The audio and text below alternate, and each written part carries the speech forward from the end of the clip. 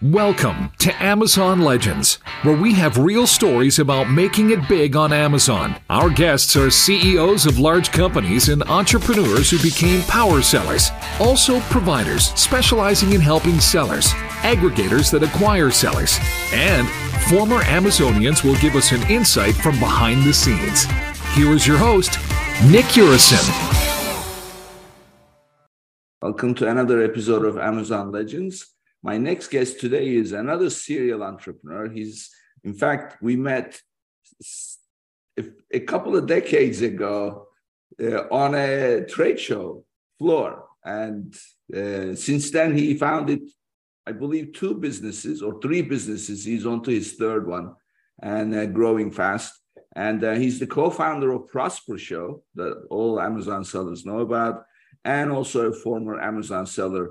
And today he's the CEO of Getida. And Getida is an Amazon FBA and FBA auditing and reimbursement service. And I'm also proud to have them as a sponsor of Amazon Legends. So they were kind enough to lend their support. So they are at the top of the food chain in terms of FBA recovery. So anything that they will tell you, you can take it to the bank, and literally to the bank, because they'll get money for you. So when he's not working, he has 4 kids that fills his time with, and but also he loves ski, hockey, and travel. So with that, everybody, meet my guest, Eytan Wiener. Welcome to the show, Eytan. Thank you. Thank you very much. Nice to be here. Thanks for allowing us to sponsor. Really respect your program. Well, thank you very much. So, your company does a lot of things for sellers, but you yourself have been around, and I never forget, I was walking the show floor, and then you were walking around. You didn't actually have a booth at the time. You were also lurking around, I think, and then we bumped into each other a while ago, right? Which show was that? I'm trying to recall. I believe that was a beauty show, beauty show for beauty supplies. Yeah, I've been to a lot of shows. I don't know exactly when that was, but sounds correct. Yeah. I met some of my best, oldest contacts at shows, often on the elevator or in the airport, but it makes sense. Yeah. You know, what I love about those shows is usually you have to reach out individually and then make a call and then schedule a call and then have a Zoom call or a phone call, whatever. But everybody is together. You can just walk around and meet everybody under one roof, so on the same day. Yeah. So that's the best part of it. All right. So everybody, today we'll talk about all things that go wrong in an FBA operation that you can claim from Amazon, because your biggest treasure is really your inventory. You're converting your inventory into cash. If that inventory goes missing, then you've lost cash. It's as good as losing cash. So there is a way to claim this, but really, in order to claim, first you have to know what can go wrong, what are the areas, and what are the procedures. Of course, Getida provides that service, but here you're going to learn the methodology, the areas that leakage can occur, and also what is the process. As you know, Amazon is a process company, so you have to know the process. So with that, let's jump right in. So Eytan, outline for us, where are these leakage areas? Sure. So, well put. There's 2 main high-level categories, which are inventory and just feed discrepancies, right? So inventory is, the whole life cycle of the inventory that you send to Amazon FBA, which is one of the major claims. So let's talk about that first. When you are an Amazon seller, as most of you know, you send your products to Amazon fulfillment. You're sending them from your warehouse to another warehouse. Sounds simple, and technically is, but there's often loss just based on the volume and probability. So if you're sending 1 or 1,000 or 1,000,000 units, you can imagine that they don't all get received. If you think about it from Amazon's perspective, they're receiving, I don't know, tens of millions or hundreds of million units a day, probably. If you actually look at the math, billions a year, not more. So even if you have a 1 or 2% discrepancy of that, that's in the tens of millions of units. Now, one interesting to know before I go into the detail is that when you actually achieve a reimbursement, which I'll talk about, it's material in that in a typical warehouse, let's say you have a 3PL, a third-party logistics center, where you send your stuff and there's some loss. It's a bit hard to audit because their systems are more primitive. But if you say, hey, 3PL owner, I'm missing some stuff, maybe they'll credit you, maybe they won't. But when they do credit you, they'll only credit you the cost value up to a certain point, up to their insurance policy. The beauty of Amazon FBA is that even though they control a lot and they charge fees, they're fully responsible for the transaction. So if you send an iPad and they lose it, and you prove it, which we'll talk about, not only do you get back the cost, but you get back the sale price. I don't think there's another analogy in the space of that where they make it as if you sold it. So basically what happens is if you turn a double negative into a double positive. You lost a $500 item, you're out 500. Okay, and you also lost the margin of 100, let's say your Apple or whatever. Now you get back the cost and you get back the margin just because you did some data work or you used a service like ours. I think that's pretty unique, but that's the point. So to your point, inventory is important, but you're actually achieving full cost retrieval and margin. In many cases, it's interesting. We have some sellers who probably never would have sold certain stuff because it went bad or it was not relevant. It doesn't matter because if they lost it, they get to have this commitment to you. So everyone bashes Amazon on the fees and on the complexity, but that's a really nice policy, which makes sense because they are the fulfillment body. So having said that, back to what I was saying, when you send products to Amazon, sometimes things are lost, not received properly, received on the wrong shipment, received in someone else's shipment. Your own SKUs are mixed. The count, I've been at fulfillment centers. I'm sure a lot of you have too. The way they count it is wrong. They scan one on the top and the rest of the bottom are different. I can go on and on. Most of it's human error / machine error / just probability, despite all their robotics and all their systems. So, a lot of times people tell me like, oh, Amazon's so sloppy. And I'm like, not really. They're like 98.6% accurate, as a $1 trillion company. That's pretty freaking good. But, we live in the 1-2%, and people should take heed to that because, again, you're getting your cost and margin back and it goes straight to the bottom line. Money you wouldn't have had without our help or your expertise. Yeah. So back to the cycle. So inbound discrepancies, and then once it's received in the warehouse, as most of you know, they often transship the inventory to different warehouses. So if you live in Kentucky and you want to get something the same day and it's in LA, it's not going to happen. So based on forecasting and modeling and different learnings, Amazon will transship units based on velocity. So imagine they got it, they have it. Now they're going to take 27 of your units and move it from LA to Cincinnati. There's another point of loss. Okay. Then within the warehouse itself, there's typical, physical events like lost, just disappeared, stolen, damaged. It's just not sellable. Sometimes they dispose it incorrectly. Sometimes that's within the warehouse. And then on the way to the customer, things happen. That's another separate area of last mile, which is kind of hard to audit. Then often customers return items. They don't return the right items. They return it outside the window, etc. You have to make sure you got everything back on a removal that Amazon told you did. That's tedious and it requires data capture. And then finally, it's on your own kind of dime to make sure that the units you got back, you do something with. So if you could send it back to your vendor, cool. If you could send it back to China and it makes sense, great. If you want to donate it for a tax refund, super. But don't just sit on it and don't just have it. It used to be cheap to destroy it at Amazon or remove it. Now it's not cheap to do either. So you have to be very practical about what you do, or you're losing a lot of money on that process. Yeah, this is great. So you've been in this space long enough, so obviously you totally know exactly what can go wrong in what areas. So I want to, for our listeners' benefit, I want to outline this specifically.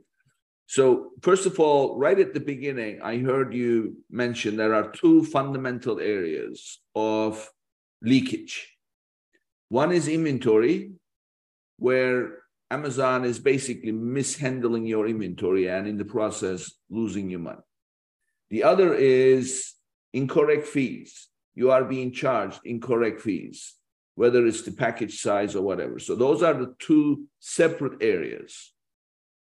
Yeah, Then, I distinguish by those just based on the report structure, because one is an inventory loss and one is a fee reconciliation. They actually live in different reports, but they're also fundamentally different in how they appear and how they transpire.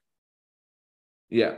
Okay. So now if we take that inventory umbrella and look under it, in that area, there are 6 separate areas of leakage that occur.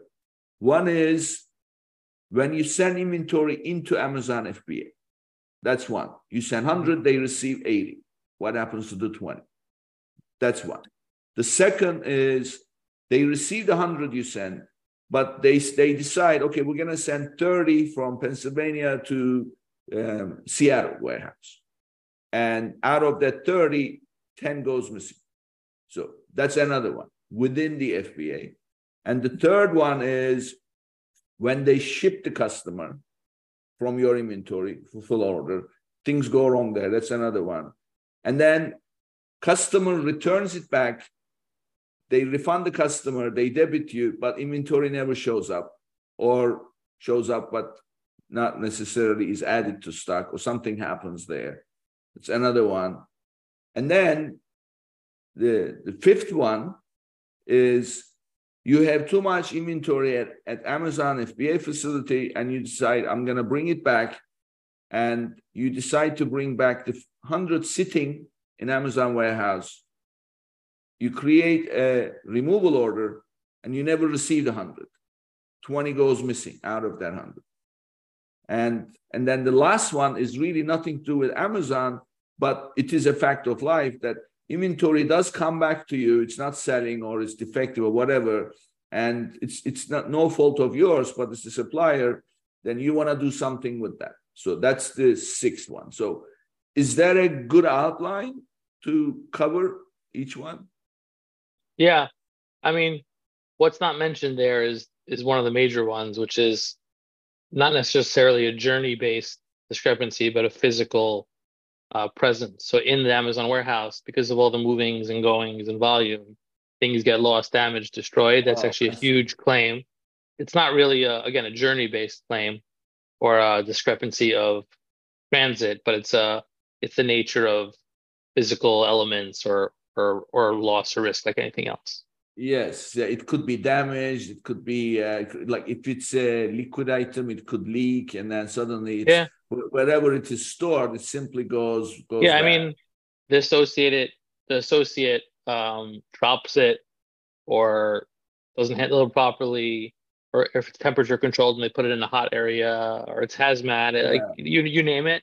There's a lot of that because there's just so much volume. If anyone's ever gone, they're moving thousands of units like a second. Like it's insane. Yeah. So at the beginning of the show, you said something that's so profound about what you can claim. I want you to repeat that again for everybody to hear, because that's unique. If you have inventory and then your 3PL loses, what they reimburse you is one thing. But tell us again how Amazon will compensate you.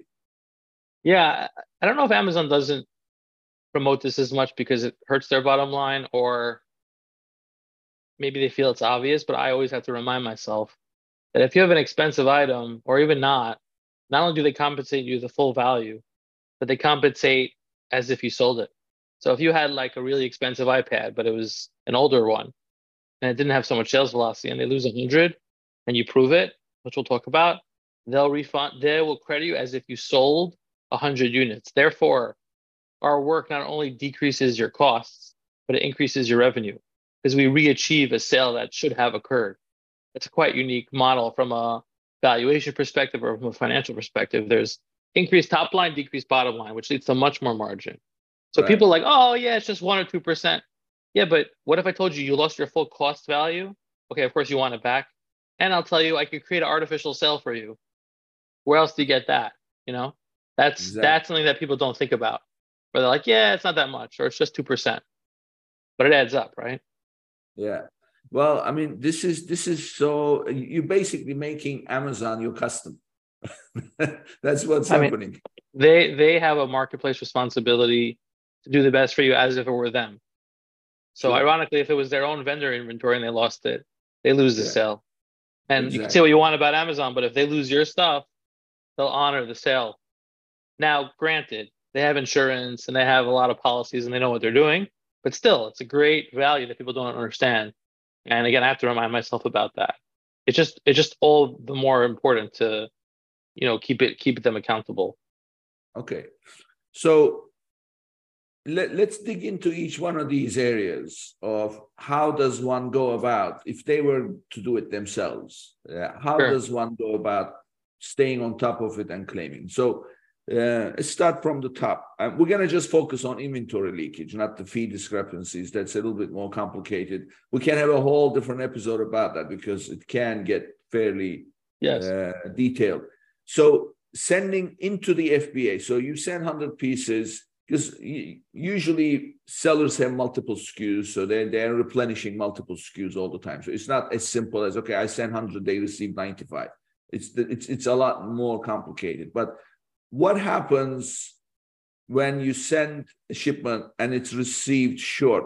Walk us through the process of the timeline, when to know that that's it, I have to do something, and then how do you go about it? Yeah. So just to talk about timeline, which is time sensitive. In the US currently it's 9 months. And in Europe, it's 6 months, meaning you have 6 months or 9 months, respectively, to file a claim. Once you file it within that window, you could extend it if you have reasonable trail of evidence or support. But if you wait 6 months and one day and you're missing $100,000, that's it. Like, that's the expiration. Like, you will never ever have that money. Which is why, again, when people wait, this is a process, especially inbound, which I'll get into. It involves documents, it involves some light work, which we try to help automate. But if you're not on top of it, that one day in Christmas season when you had a huge shipment loss, you will never see it again in your life. This is not something that people think about. They think in general, I have insurance for this or that, or my carrier. Like, if you're not on top of that window, you can wait till the 6th month, you can wait till the 5th month. But if you don't do that, it's gone forever. No, zero chance of recoverability. And you can't even claim it with your own insurance company.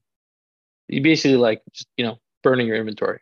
So the way it works is that most sellers know, if you do FBA or if you're new, Amazon has a dashboard, which is kind of primitive, honestly.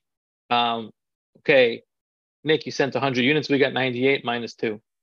And it shows you that on a dashboard level, not on a report level. You actually have to log in. There's no API for this. This is a bit manual, which is challenging in our business. The real way to properly do an audit for inbound, we actually have case managers going into every shipment on the back end level, which is hard to scale with the clients that we have, but it's necessary. Meaning the API won't show you a discrepancy report on inventory inbound. You have to go in. Some people do that right away and they're good about it. And it says like, hey, Nick, we didn't get these 2 units. And then you say, no, I shipped them. If it's small value or you're a good seller, often they'll just credit you. But usually they'll say, and they used to always credit, or you would send a screenshot or something primitive. Now, for several reasons, they're very meticulous about it. So you need to show a proof of ownership. If you're a private label seller, that could be an invoice that you bought it from a factory in China or Mexico or US, which people don't like to give because you're showing Amazon their source, and there's theories that Amazon likes to go around sellers, and who knows. Also, it's private and you don't want your company to see it or your people to see it.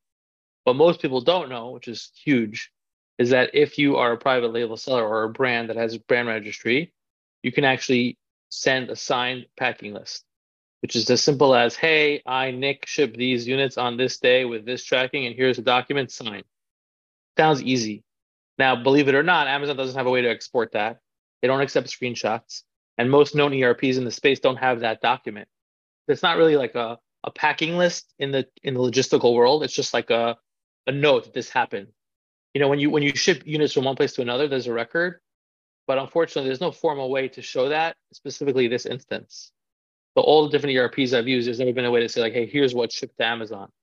It either just had units or it had like a tracking. It didn't have a whole formal document with a signature. So what we did at Katita, and you guys could do this on your own, is we created a formal tool called DocMaster, which is actually patented technology, which pulls in all the data points from the API and the backend and renders documents for you to sign. So you can't make stuff up or be dishonest. I mean, you can, but that's not welcome and not our problem. Nick, click here, I shipped 100 units, yes. Or you know what? And you have to check. I actually shipped 98, even though you say 94. With that process that you could do through us, I mean, you could make a spreadsheet on your own or Excel. It's a bit more tedious and you don't know what to make it for. We tee it up for you. So you could just do click, click, click, approve. You sign a legal affirmation that this was actually happening. So it sounds simple, but you can't imagine how much money we've recovered just with that one document that people don't even know about or understand. We had a seller once, I think this is important, from South America that was talking to my partner Yoni about how there's millions of dollars they lose because they don't want to give up their source. Meaning they know they lost inventory, but they're afraid to show their factory invoice. So Yoni said, like, hey, dude, like, I don't know if you know, but you don't have to. He's like, what do you mean? Long story short, Yoni explained that we could do a signed packing list, and the guy started crying because he realized that he literally threw millions of dollars down the drain out of ignorance. He didn't know that you could do it. And Yoni said, not only can you do it, but we'll help you do it. And that was a very touching story because now he has those millions of dollars that he lost, but unfortunately the amount he lost is never recoverable. It's just an example, just like that whole thing I spoke to you about achieving sale price. Like people just don't know. There's so much going on, but this is all that we do.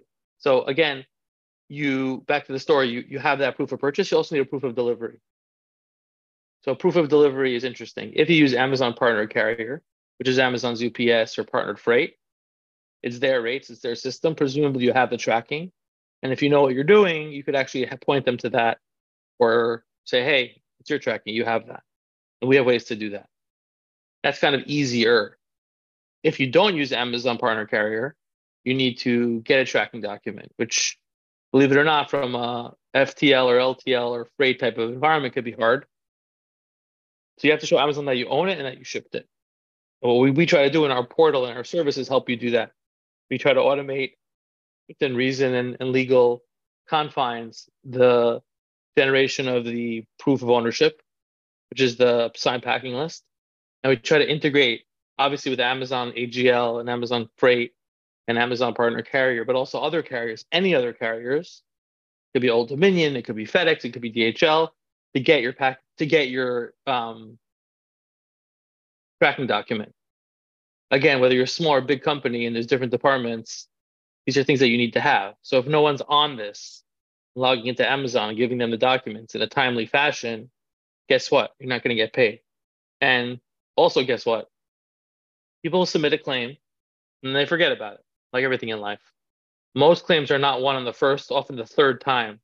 So if you do it internally, it's fine, but you need to be diligent, like anything in life or business. If you're not, you'll lose. And guess what? They're not going to pay unless they have everything they need. That's what they're instructed. We try to create an environment where you could provide those things. Basically, proof of purchase, you could do it on your own. You could use our tool, proof of delivery. We could help you integrate. You could do it. Open a case to Amazon. Follow up with a case as many times as needed to make sure they pay you. Could be that you're wrong and you admit it. Could be that they're wrong, and they'll admit it. But for sure, if you don't do anything, you lose out. A lot of people think they have inbound covered and they want us to do all claims, but not inbound. And even after everything I told you, even if you do that process, this is a bit deeper. But if you actually do a full reconciliation of every single unit and all the journeys we mentioned, you often find that there's actually more inbound missing because you're just taking their word for it on the initial discrepancy. But if you reconcile every single piece, unit sent, shipped, sold, returned, unfulfilled, which we call full reconciliation, in addition to the typical inbound obvious discrepancy, you'll find a full, deeper analysis of other loss, which could be a lot for some. That's something that we also do, a full, analysis, like an audit of the journey. But again, you can do inbound on your own. We can help you do it. That's the process of becoming aware of it, logging in, submitting documentation, following up, and hopefully, winning a case. And you're doing this all through seller support, right? You create a case and then you simply stay on top of that case. That's how you do it. Yeah. we have a limited user for your account that just files cases, in this case, inbound. But again, it's not that simple because we have many sellers, many shipments, many documents. So how do you scale an organization where you're, filing hundreds of thousands or millions of cases a month, each with their own document to their own seller, to their own shipment, to their own carrier? So we've had to create a significant tech team domestically, globally, and infrastructure and relationship with Amazon to even scale to this point. Because, to do it for 10 or 100 sellers like we used to, you could use spreadsheets. But to do it for 10, 20,000 sellers, you need real systems, which we've invested in. Yeah. So for an individual seller, they just have to develop their own internal way of tracking this, because when you create a case through Amazon Help System, that's a case that is in your case log, and these cases you create for claiming losses, they just get mixed up with everything else. Yeah, that's a good point. And this is something we spoke about. One time a seller asked us if he could use our case system, because he wants to do not only discrepancy cases, but other types of cases about listings and content and ranking and follow up. You almost need like a CRM or a follow-up system, follow up with Amazon. On my company, the one that I sold, the product company, we had like 12 or 13 people opening cases on, 7,000 different SKUs. And they had to keep a spreadsheet to say, like, did Amazon reply? What did they reply? Is it solved? There's no system now in Seller Central Help that tells you status. It's just overwhelming. So part of our technology and efficiency is that we have internal checks to know what was filed, what was not filed, what's going to expire, what's the highest value, which seller is time sensitive, who do we need to call for documents, who do we need to call carriers for? Like it sounds simple, but it's complex, even for one seller, let alone tens of thousands. Yeah, it can be very complex. I mean, at this point in time, if you're handling multiple transactions, and even if you're a single seller, you need to have some kind of a CRM system, not necessarily just for customer handling, but process handling, right? So those processes need to be well defined. They need to be flagged. So you need to report when certain flags occur, and with the Amazon system, you just have a case log and everything is mixed together. Yeah, unfortunately, there's no API on the case level because it's two-way communication, which is not typical for API environment and scale. Yeah.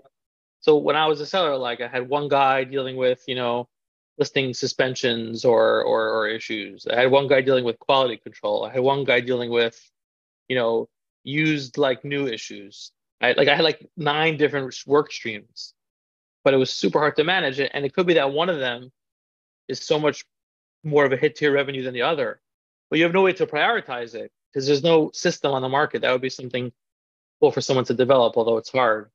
But we have that internally that we use for sellers, specifically for reimbursements. Again, just reimbursements. I could think of like, 17 other use cases, and unfortunately there isn't. So you have these big companies that just have so many people, and they all make up their own system that, hopefully works. I have something important for all my listeners. Sellers lose money on lost or damaged inventory with Amazon, which can add up to a lot over a year. Did you know that there is a way to claim all your losses? Getida is the global leader in Amazon FBA auditing and reimbursements for Amazon FBA sellers worldwide. They deliver results with no upfront costs. They get paid only when you get paid. Visit www.getida.com/legends to learn more and sign up. And thanks to our friends at Getida, your first $400 in reimbursements will be free. That's www.getida.com/legends. And that's www.getida.com/legends. Yeah. So, Eytan, I have a question. So sometimes you send 100 pieces. Well, you send 4 SKUs, let's say 25 pieces each, just to make it simple. And they receive 5 pieces short on one, but 3 pieces extra on the other SKU. So what happens in cases like that? I mean, do they say, oh no, you shipped 5 less on this and 3 extra on the other. And so do you have situations like that? Yeah, so it's a good question. It's variable. You could also, in that case, prove whose fault it was. So as you know, as most know, there's like a box level detail component. When you give Amazon a 2D barcode or you upload a spreadsheet saying this box has these items or this pallet has those items. If you don't do that, I don't even know if they allow it anymore or they'll charge you a fee. This is a long time ago since I sold.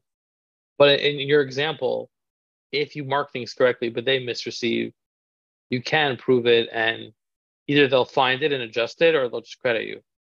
But if it's your fault and you mislabeled the box, it's much harder because you kind of already started the game off against compliance. And we can win that or help you, but it's more difficult because you're already coming with a disadvantage and they're receiving millions of units. They don't have time to stop and fix your issue, and it just depends. Like, so sometimes people give up on those, but sometimes I've seen cases like that are worth hundreds of thousands where you have to appeal because it's true. Maybe you messed up, but literally it's, your whole inventory. So we'll do specialty cases or we'll do, dedicated acceleration, but you have to be careful there. And it's there's no really predictable outcome. Yeah. Say. Well, I mean, they created this new process for sending FBA to Amazon. It's a send to Amazon process. It's the new process that requires you to, well, one of the options, you can do it manually, but doing it manually is believe it or not, is much more complex because you have to, a web page cannot provide the kind of flexibility an Excel sheet can. So therefore, doing it on the web is not as easy as downloading, but you can download. So as soon as you plug in how many boxes you're shipping and how many SKUs you're shipping, then it immediately gives you a template that you must download. And that template gives you a packing list because in that template, it says enter what SKU, how many pieces for which box. And that's what you populate, on your own, and then upload it. Then they pick it up. So they are getting the exact packing list that you say you are shipping. Even then, they receive different pieces. So let's say that you're shipping, for the sake of example, 100 boxes, and each SKU is a box. And you send 25 pieces per SKU, that's 25 boxes. So 1 piece per box, and they receive 23, 2 missing. That still does happen, even with this kind of template. So what do you do? I mean, I guess what I'm hearing from you is really you ought to have your box level packing list at SKU level with a signature that can be used as documentation for you to know what you ship, but also in the case of claim, you can use that as a document to prove rather than have a supplier invoice, right? That's what you're saying. Yeah, for sure. But even in your case, if you indeed have the box level detail and you didn't do anything else wrong on your end because you accurately shipped what you said you did, they'll still misreceive it many times because they're just moving at the speed of light. And then you have to do all the dirty work of proving that to them and following up and spending all your time. So it's like, you want to spend your time doing that, or do you want someone to help you with it, or do you have a dedicated person for it? Exactly. Yeah. So all those answers are fine, but what's not fine is to not do anything about it and let it expire. Exactly. That's just really burning money, and it's not that hard to set up if you have the right resources or connections or tools. Yeah. So let's move on to within the FBA. So within the FBA, 2 different things. That's where basically the item goes bad, or they lose it, or they damage it, or between 2 FBA locations, they're transferring from one Amazon DC to another. So tell us about that. How does one track? Because we don't really know. All we know is we send 100 pieces, and we don't track in our systems how many pieces in each Amazon location. Yeah. They do. So how do you know something went missing? Yeah, this is a bit of an enigma. Yoni, my partner, often does like a little webinar showing people how to do it. And this is kind of how we do it, but we do it at a higher level. Essentially, you download an inventory report, you download a discrepancy report, you download a reconciliation report, and you download a finance report. All four are required. And guess what? Those reports change every month, different tables, formats. So you have to be on top of the different macros or whatever creation you do. The reason is, what did I start with? What does Amazon report to inventory as at a certain point in time? What do they report as a discrepancy? Was it resolved and was it paid? 5 steps, very deep. So, for example, they said there's 4. In real time, it's showing 3. They didn't reconcile 1. Sorry, they said there's 5. In real time, it's showing 4. They said they reconciled 1, but they never paid you for it. So there's 4 or 5 checks you need to do manually or with some robotics or systems to make sure that they're honest. Now, again, they're very good, but we notice, 1 to 2% discrepancy at large. Half of that's this whole inbound flow, and half of it's these other things, which I call lost warehouse, damaged warehouse, disposed. You need to do a deep reconciliation, meaning obviously Amazon, if they have rules for the team. So if they find a unit on the floor and they could scan it and know whose it was, is a process. But again, they're dealing with millions and billions of units. So 1 out of 100 or 0.5 out of 100 will have an issue. And it's not their responsibility to go back and clean up their 99% work, right? No one does that, right? If you're in any process in life, or if you do something 90, 99%, or your kid gets a 98 on a test, most normal people will not push him to find what he got wrong and why and go crazy. They did their best effort. So they're not going to, could they spend billions to be 100%? Amazon? Maybe, but that's not their responsibility. They have bigger fish to fry. Therefore, we created a reimbursement policy where you as a seller, it behooves you to check our work, to check our data. And believe it or not, Nick, I would say only maybe 10, 15% of the market actually does this or even knows it exists. Most Chinese sellers, most foreign sellers, most sellers that just don't know the game or don't go to Prosper, not engaged in the communities you are in, don't even think of this. Just like they don't think of some of the other points I mentioned here, because they're just not used to it. They haven't dealt with the pain. Most sellers don't know Amazon makes mistakes. Then they don't know there's a way to tell them. Then they don't know where there's a professional way to tell them with like a service like ours. But really our biggest competitor is education, not competitors or internal tools. The point is that there's just a lot of unknown data, and that's all we do, right? We don't do again, not a sales pitch, but it's an importance of focus. We don't do listings, we don't do content, we don't do forecasting, we don't do ads, we don't do jack of all trades, master of none. We just do this. And we feel there's years and years more of development just for this, because the network keeps growing, FBA growing, it keeps growing, the countries keep growing, the processes keep growing, and just an inevitable reality. So that was a bit of a tangent on the impact. My point is, you can do what we just said, back to the point, unit level reconciliation on the whole cycle or on the dispose and damage. Extremely tedious, and I could show most people, unless they're really small or really tight, that's just not worth their time. Because the person that you pay to do that and the potential error you make, or the fact that you're only going to win 40% of cases when we're going to win 90, it makes sense for you to pay us a percent of success, only on success, and you risk it on your own or take your time. Yeah. And I could show that in most cases. That's where it kind of gets out of hand. But again, you have to download those 5 reports. You have to cross-reference them. You have to do a bunch of different machinations. You have to open in case. You have to get Amazon to understand it. Usually they reject it once or twice, depending on the level or amount or the materiality. And you have to be on top of them, which is the whole follow-up question.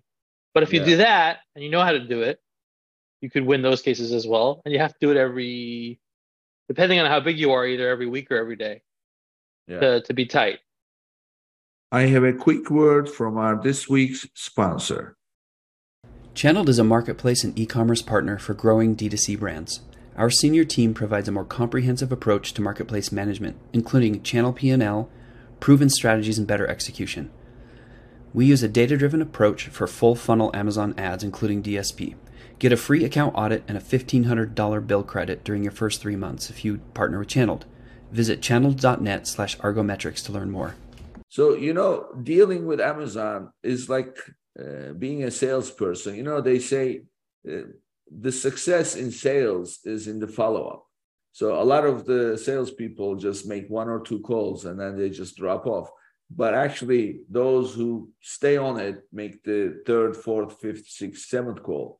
That's when they get the deal. So Amazon is like that. When you ask a question, never a one-time answer. It's usually some standard canned answer that doesn't really say anything. Then you have to go back and forth. So, and in this case, it's not a question anymore. It's money at stake. So you have to stay on top of it. So what I'm hearing from you is for the second area of the losses within the FBA warehouse, either by Amazon transferring between DCs or same location, they've got 5 reports where they have to track anything that's received, anything that's, you mentioned discrepancy, and then resolution, and then paid. Payments report. Payment support. I think it may be 4. Inventory report, reconciliation report, payment report, and there's one more that I'm forgetting. It's just a lot in my head. I think it's 4 reports. That last step is key, because what most people don't realize is that, unfortunately, just because Amazon shows they reconciled X, or even just because you opened a case that says they reconciled X, does that mean they paid it? Right? So you file to the IRS and they say you get a credit. Did you get it?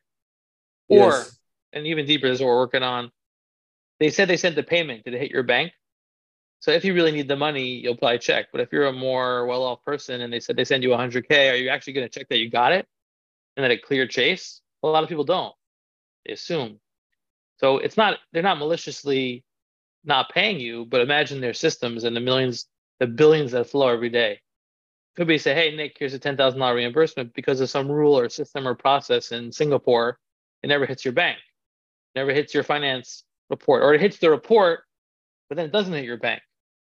Again, it's not so common, but even if it happens once, you think you have the money, you don't. All of a sudden, you're like, where did all the cash go?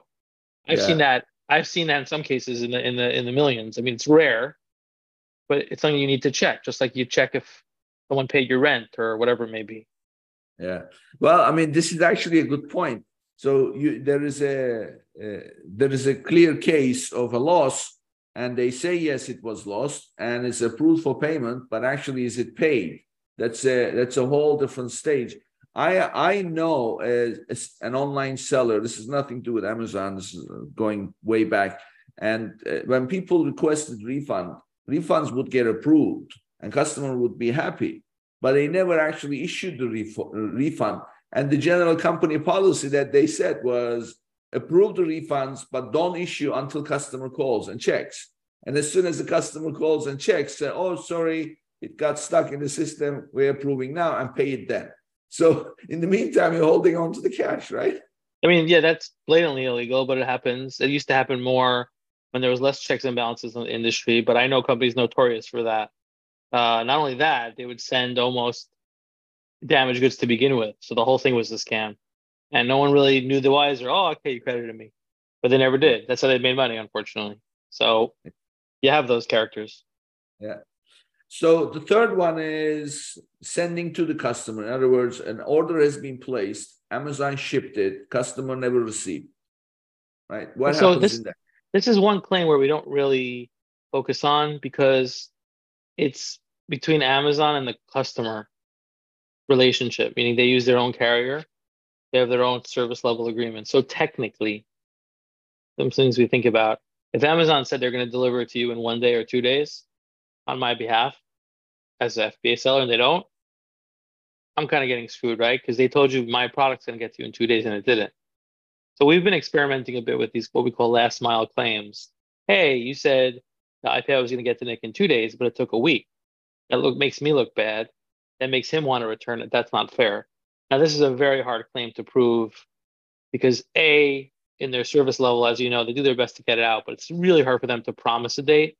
And the language on that promise is vague as far as audit. So again, if they're supposed to ship you a $10,000 order for your business and it doesn't come for like a year, like those they'll pay.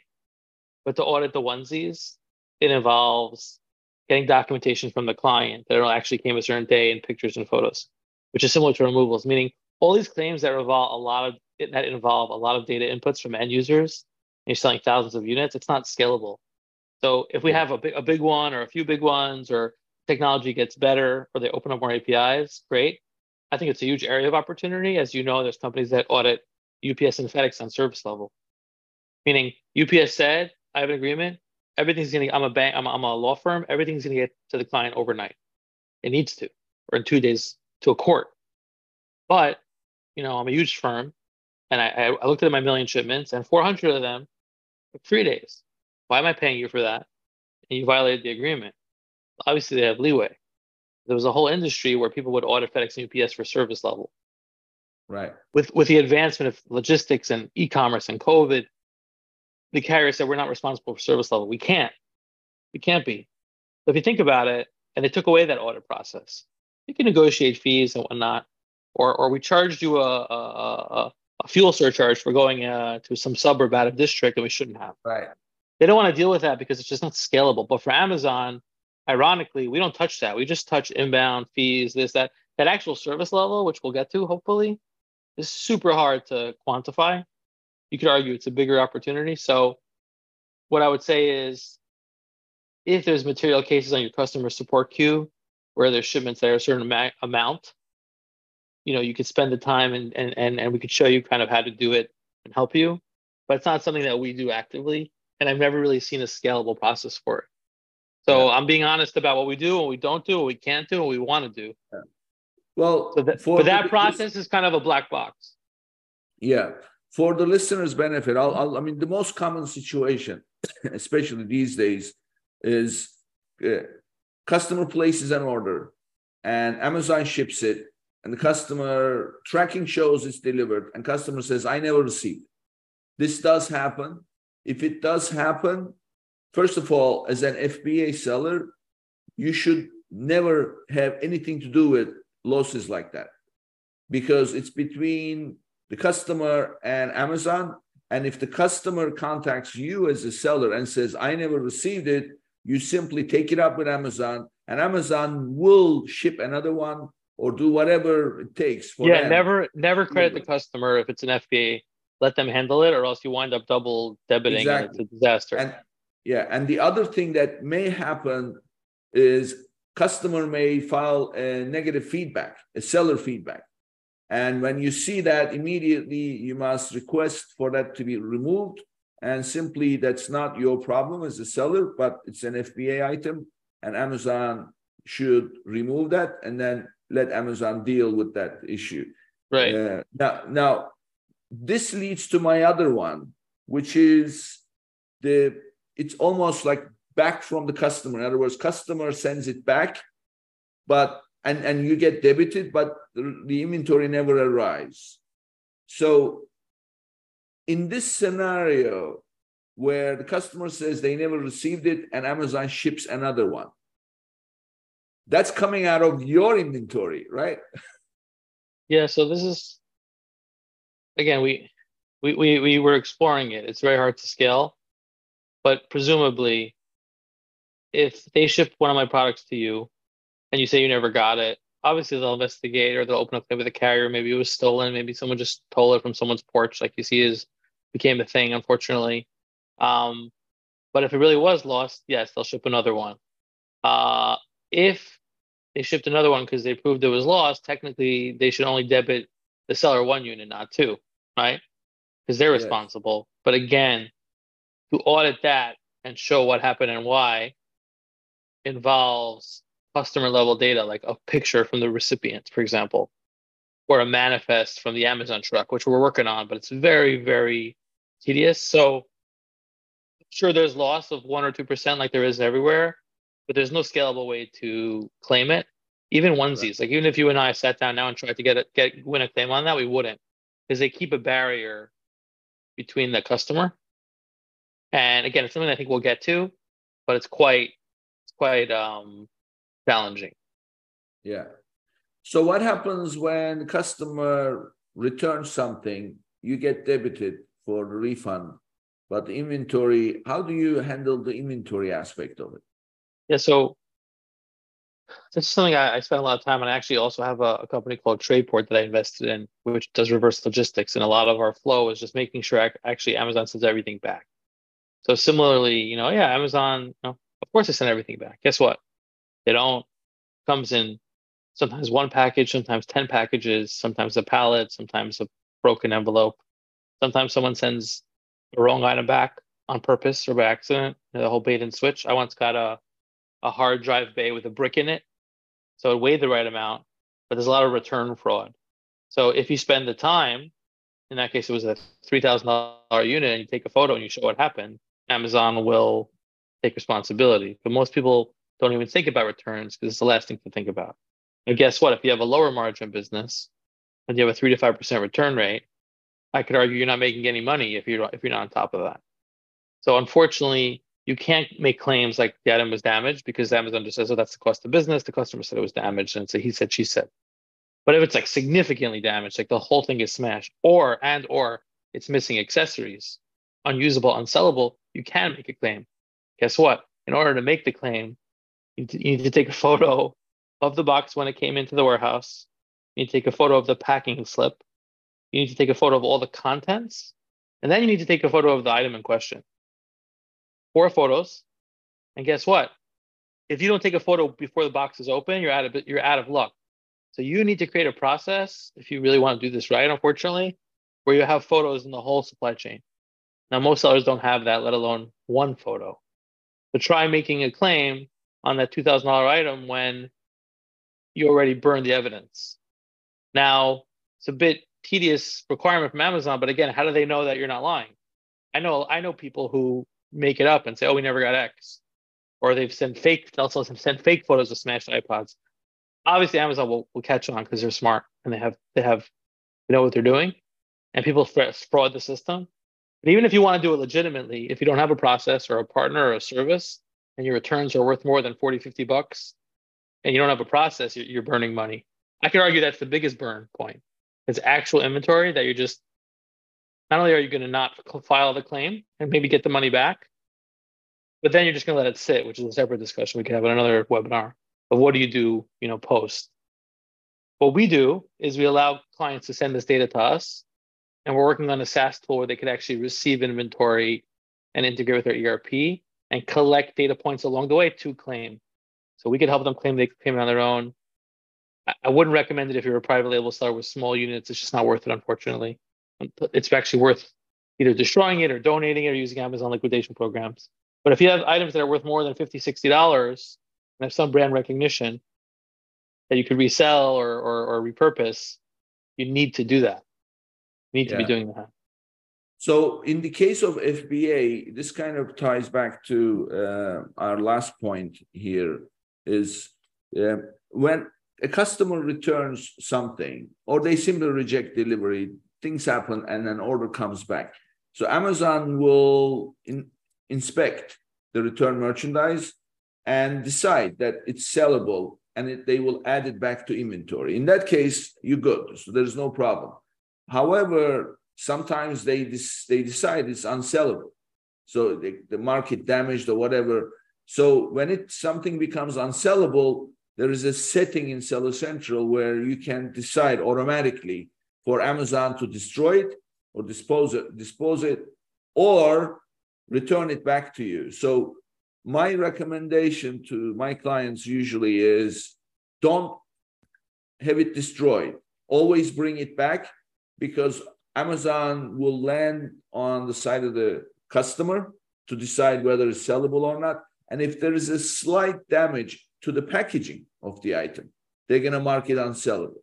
But if you bring it back and then repackage it, you can save that. So what are your thoughts about that? How does one handle? Yeah, so it's a good point. It's something that people need to be aware of. It's really financial analysis. So again, if you're selling Nick's napkin holder and the whole item is $20, and a used Nick's napkin holder is probably going to have zero value because no one's going to buy that. You should probably just destroy it, even though it's more expensive, or donate it. I'd probably go for Amazon liquidation, where maybe you get a few cents on it, which is better than nothing, if they even allow it in liquidation. Just to say one point, it's true that they get the item back, and if it looks sellable, they'll put it into inventory. And that sounds great, and it is. And guess what? They'll charge you for that fee to do that. They'll charge you actually a receipt fee and whatever, which people don't know. But I've had scenarios where they've restocked items that look new but are not, and then it came back to hurt. We used to sell this microphone, which looks pristine, but really people use it and there's signs of use. And unless you open and know how to inspect it, which Amazon can't at scale, you wouldn't know. So we used to get all these used as new claims on our top seller that was selling millions of dollars because we couldn't control that flow. So either we would have to remove everything, but guess what? That's a new advent, meaning Amazon just allowed you to remove everything and not have them restock. They never had that, which is the same vicious cycle where they would restock stuff with the best interest in mind, but really it was used, and then you would get hurt even though you did nothing wrong. So now that there's that, it's a multi-level process. How much is the item worth? What's the risk of having them restock it based on the condition? Could it look used or not? And then what's the cost to receive it back? What are you going to do with it? So again, I think the high level answer is below a certain price point, it makes sense for them to destroy it, unfortunately, or to put it into their Amazon liquidation program where they give you a few cents on the dollar. If you have a amenable, affordable way where you can send it to a charity or deduct it and cover the removal costs, you should do that. But if it's above $50, $80 and has some brand recognition and value, you need to create a process where even if you allow Amazon to restock the ones that are clearly unfulfillable, you need to have a full process for it, or you're just gonna sit and collect dust. And if you don't calculate that loss into your margin on the product, you're missing a big piece. I saw a tool yesterday that calculated, they made a new metric. It was called like cost of return, COR. And they had, in many cases, 2, 3, 4%. You think you're making 30% on an item or 20, but you're losing 4% in returns. That's just not calculated anywhere. That's a lot. Right. Well, this is great. Unfortunately, this is the nitty-gritty, but as you said right at the beginning, 98.2% accuracy sounds great, but that 1 point something percent adds up to millions of dollars. And what is your share of that loss? So this is something definitely sellers need to stay on top of. So I have no idea how you built a company that stays on top of all these tedious little things that deal with Amazon seller. But it's frankly, as a seller, this is not worth any seller's time. But it's something that needs to be done because it's going to put a hole in your margin. That goes directly to the value of your brand that you're building because it's all about margins. So great conversation, Eytan. Let's now get to you a little bit. Let's talk about you. So tell us about Eytan Wiener. So where did you grow up, and how did you get to be where you are today in terms of your life experiences? Start from the beginning. Sure. I grew up in Queens, New York, one of the boroughs of New York City. I was actually a pre-med dental student. I went to dental school for a year. I did not like it. I dropped out. I got into digital marketing. Then I got into e-commerce. Then I got into Amazon. You mentioned, as you said, I was a seller. I sold that seller business to a public company, a retail company that wanted an online kind of play. And I also was one of the founders of Prosper, where I think we met as well, which is the largest global Amazon seller show.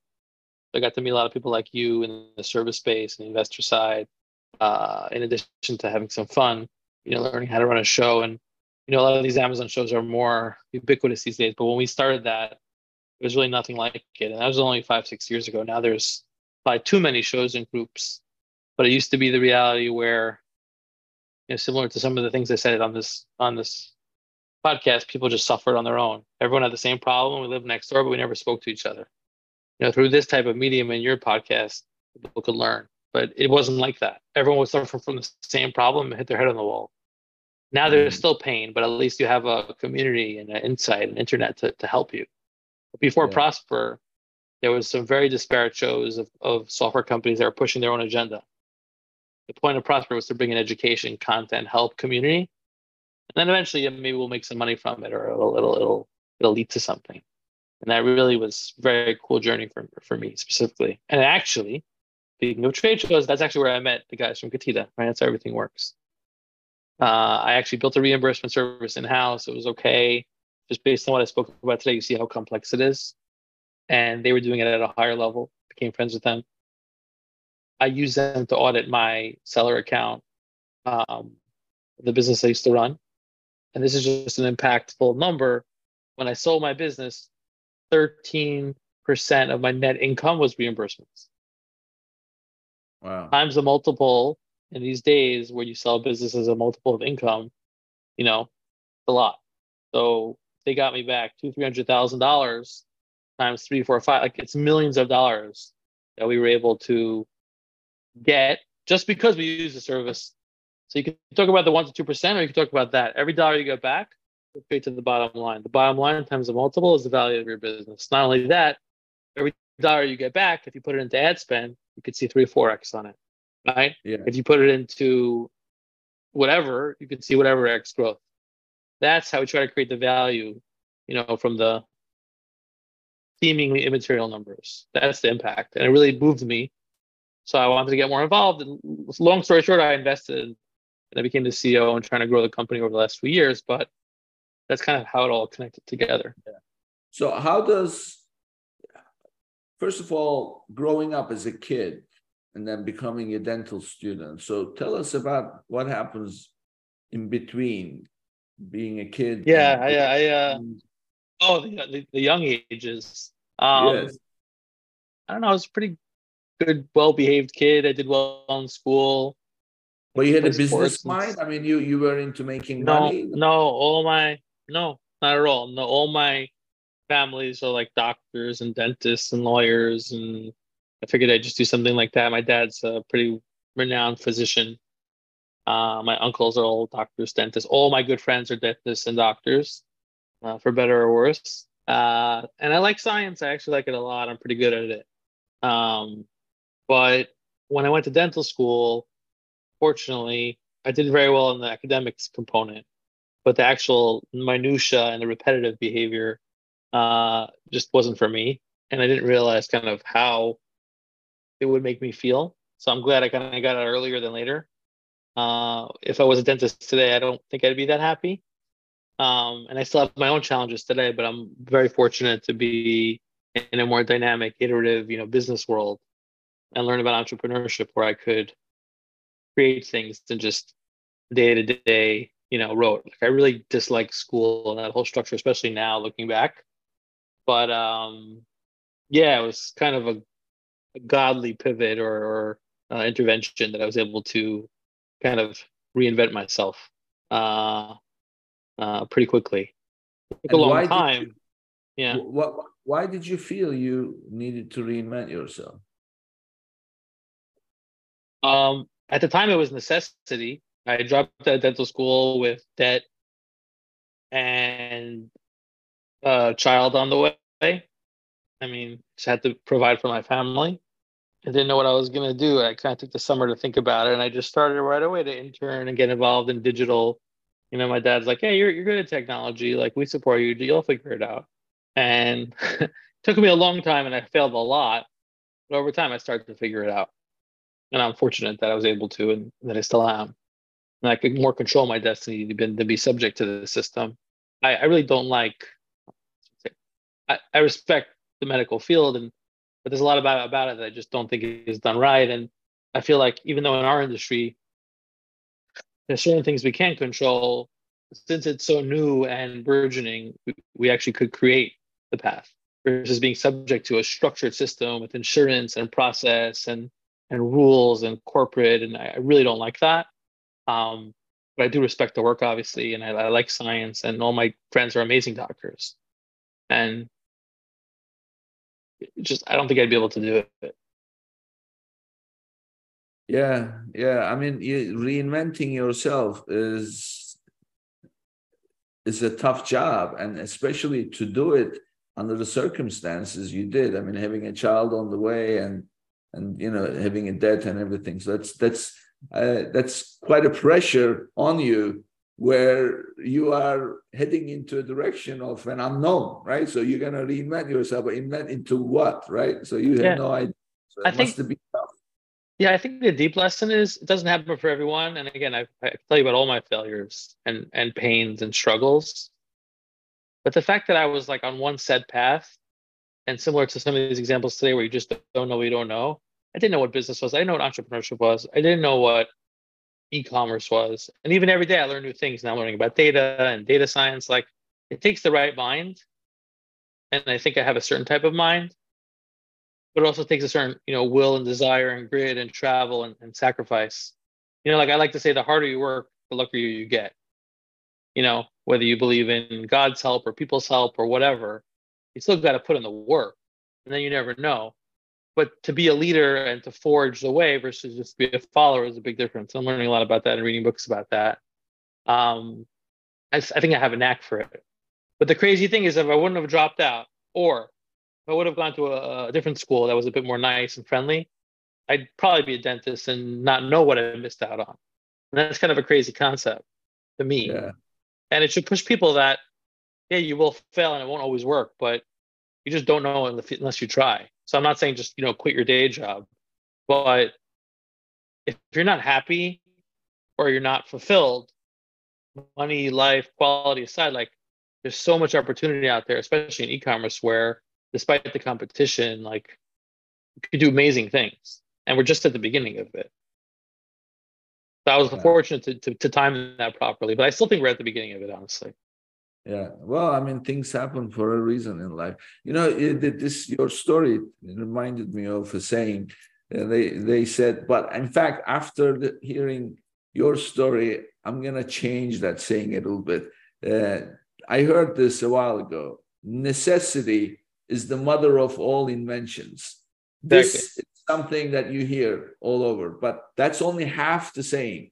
The other half is necessity is the mother of all inventions, fathered by knowledge and experience. I'm going to change that fathered by knowledge and experience to fathered by hard work and courage. What do you say? I think both are valid.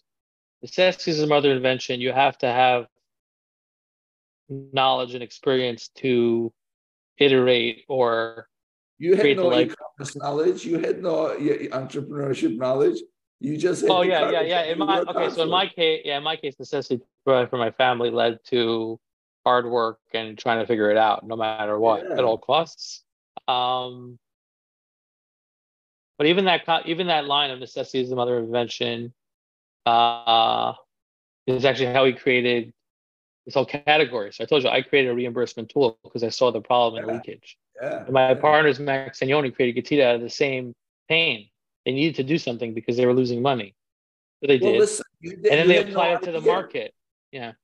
But I mean, you everything you described, first of all, Amazon is hard work. And now you jumped into an area that clearly is a hole in people's pockets, and also a hole as an opportunity to jump in. But it's hard work. So I think that you definitely have the right to rephrase that, fathered by knowledge and experience to hard work and courage, because it does take courage to get into this and then create a scalable company. Yeah, I guess, as I was saying before, I learned a lot about myself, which I didn't know, and I'm still learning a lot about myself, which I don't know. But it also made me into like a very curious person. Like, I'm always striving to learn more and understand more and push myself and push limits. And I'm kind of bored if I don't. Like, I don't. It's very hard for me to just sit still, for better or worse. I'm working on that too. But there's got to be a balance, of course. Yeah. Well, great conversation, Eytan. So like I said at the beginning, you'll hear Getita's messages. So tell us, how can people reach Getita? And I believe you also have an offer for all the Amazon Legends listeners, right? Yeah. So yeah, thank you again. I appreciate the conversation. Getita.com website. We're actually going to relaunch a little new rebrand soon. You'll see a cooler version. My email is eytan@getita.com, EYTAN, or you can message me on LinkedIn. We're pretty active. We have an offer. Sorry, Nick. Can you just remind me of the offer amount? Because there are lots of different promos out there. Anybody who's listening, go to getita.com/legends. And I believe you guys offer up to $400 of reimbursements. Yeah, depending on the offer, it's $400 or $500 of free reimbursements, meaning the first $500 we get you back. We don't charge. Typically, we charge a percent of recovery only when recovered. So essentially, it's free money for you. You want to continue with us, great. If you don't, no problem. Use that $500 on your wife or husband or whoever. But it's a good way to understand the game and understand the importance of the tool. And, we're happy to help you. We have a support team. We have success. Reach out to me, reach out to my team. And I appreciate the time, Nick. Yeah, great. Thank you, Eytan. And thank you for being here. Thanks for having me. Before we wrap up, don't forget to visit www.getita.com/legends to learn more and sign up to claim money for your lost or damaged inventory with Amazon. Your first $400 in reimbursements will be free. www.getita.com/legends, and that's www.getida.com/legends. Also, don't forget to visit www.channeled.net/Argometrics to get a free account audit and a $1,500 bill credit. You will join the hundreds of DTC brands they have helped reach their goals. The address is www.channeled.net/Argometrics. That's CHANNELED.net/Argometrics. And thank you. And this brings us to the end of another episode, and I'll see you on the next one. If you enjoyed today's episode, be sure to subscribe, rate, and review the episode, and share it with someone you think would benefit from it too.